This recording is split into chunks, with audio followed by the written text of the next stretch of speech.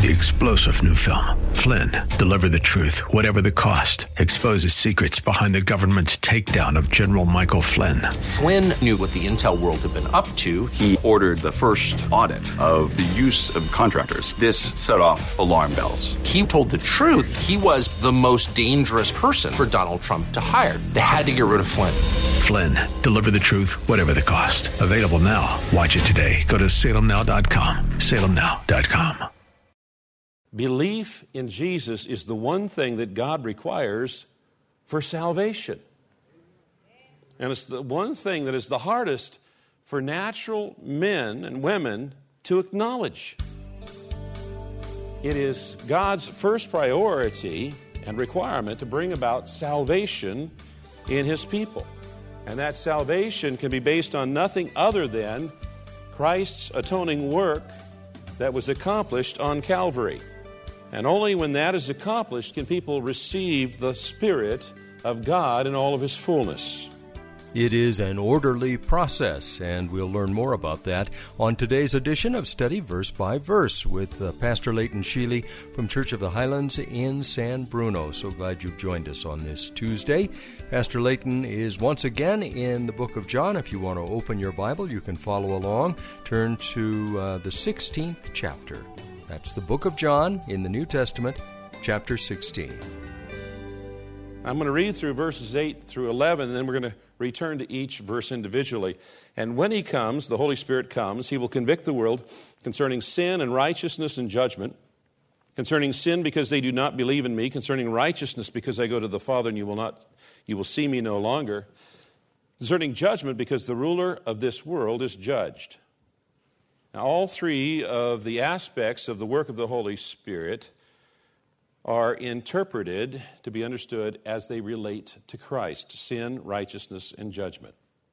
Verse 8, and when He comes, He will convict the world concerning sin and righteousness and judgment. According to the scholar Leon Morris, this is the one place in Scripture where Spirit is spoken of as performing a work in the world. The other references, many other references, speak of what He does in believers. And here we have a summary of the work of the Holy Spirit. Now, the word that Jesus uses for work is translated convince in the Revised Standard Version, but convict by the English Standard Version.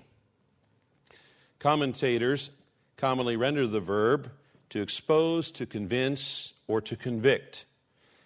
And although any of these English words in theory might be acceptable, part of the challenge here is securing a word that provides an accurate and adequate communication of the original word's intention.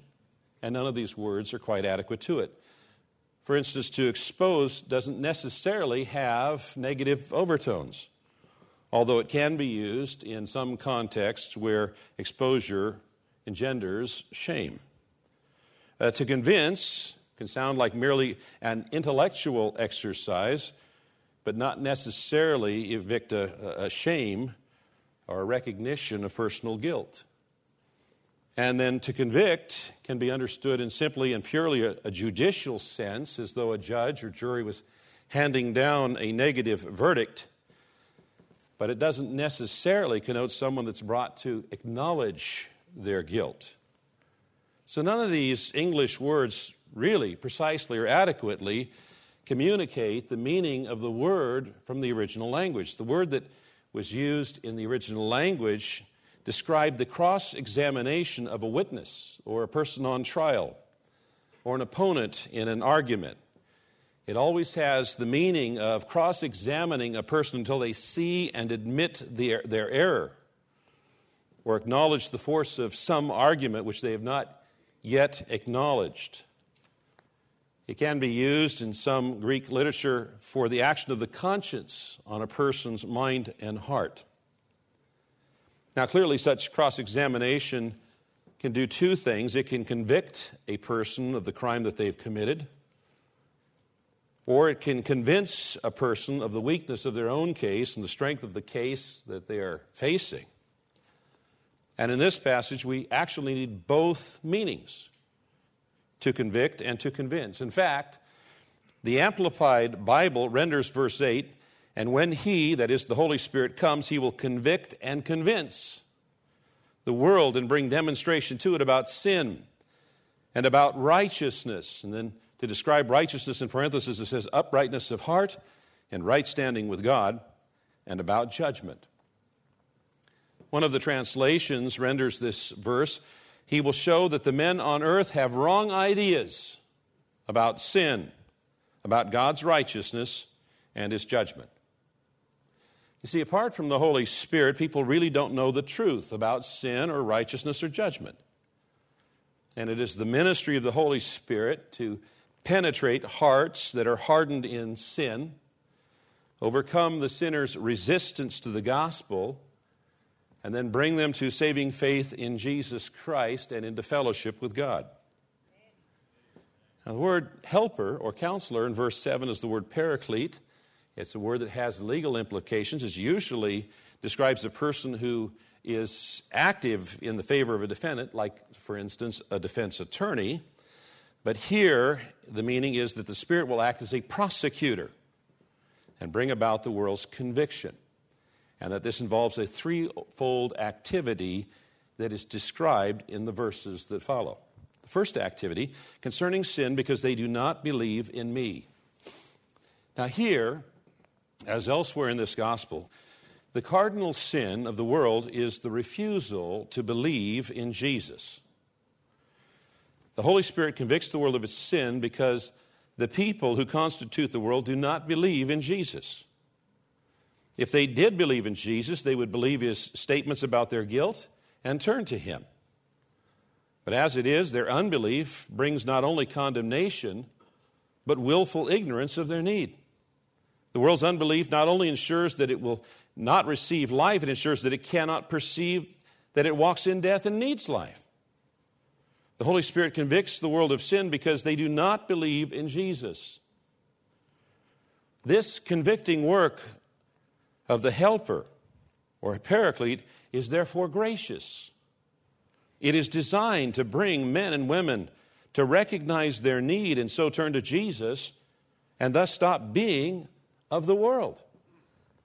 The Holy Spirit brings this conviction home to the human conscience so that men and women are disturbed by sin and seek to be rid of it. James Montgomery Boyce wrote, an example of this ministry occurs on the occasion of the Holy Spirit's coming in power on the day of Pentecost. The disciples had been gathered together in one place, awaiting the coming of the Holy Spirit. He had come upon them visibly, and as a result of which they went into the streets of Jerusalem where Peter preached a sermon. Peter told how this coming of the Spirit was the fulfillment of the prophecy of Joel, and how the Holy Spirit was given in order that men and women might call on Jesus and be saved. He preached Jesus, concluding his sermon by saying, "Therefore let all Israel be assured of this, God has made this Jesus, whom you crucified, both Lord and Christ."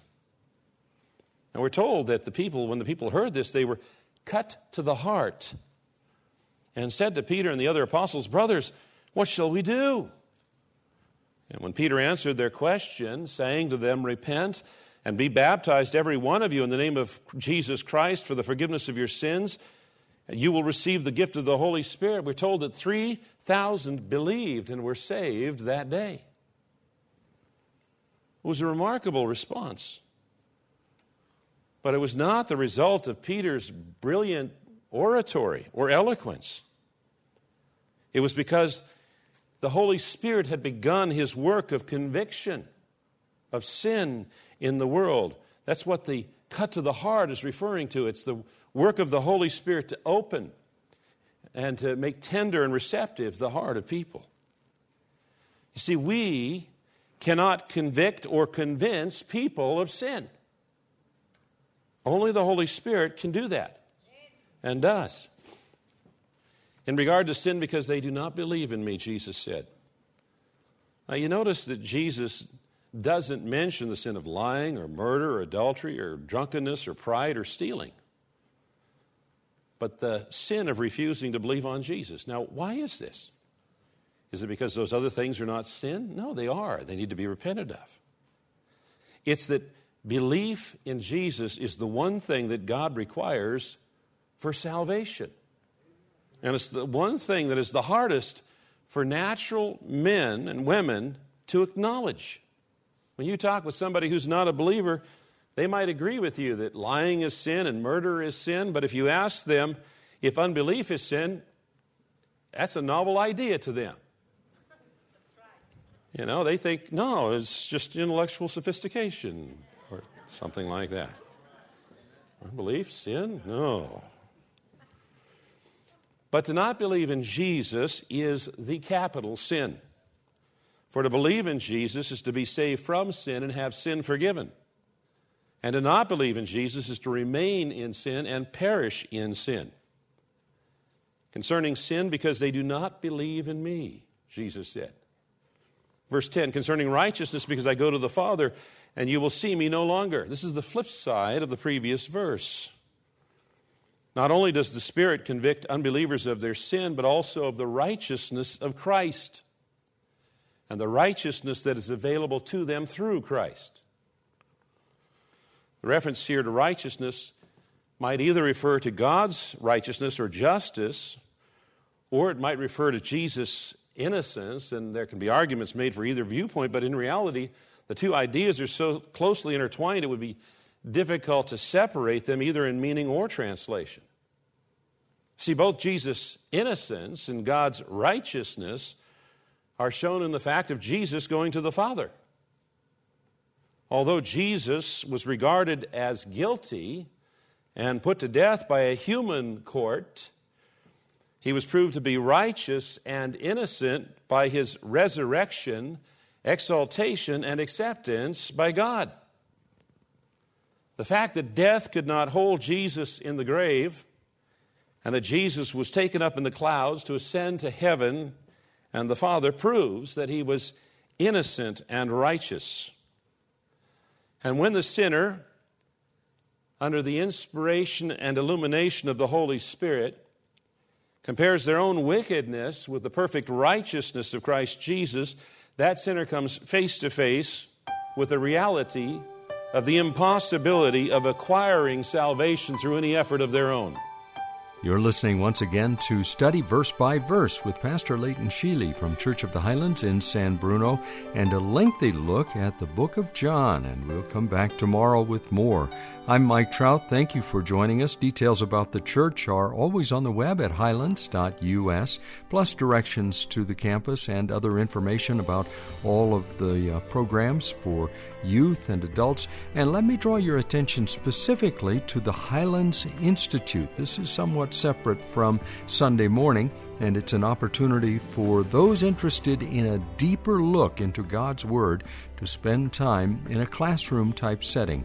The specifics are on the website. That's the Highlands Institute. And the website, once again, is highlands.us. For this ministry, you'll find us on the web at studyversebyverse.com, and you can listen to past broadcasts there. Join us tomorrow at the same time, if you can, when we'll open the Word of God once again to the book of John and study verse by verse. 3-star General Michael J. Flynn, head of the Pentagon Intelligence Agency, knew all the government's dirty secrets. He was one of the most respected generals in the military. Flynn knew what the intel world had been up to. He understood its funding. He ordered the first audit of the use of contractors. This set off alarm bells.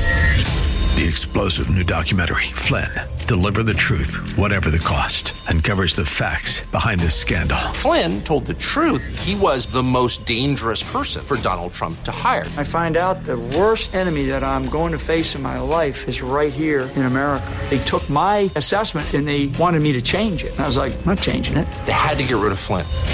With in-depth interviews, archival footage, and never-before-seen personal records of the man behind the headlines. I just felt like I was drowning. Flynn, Deliver the Truth, Whatever the Cost. Available now. Watch it today. Go to salemnow.com. salemnow.com.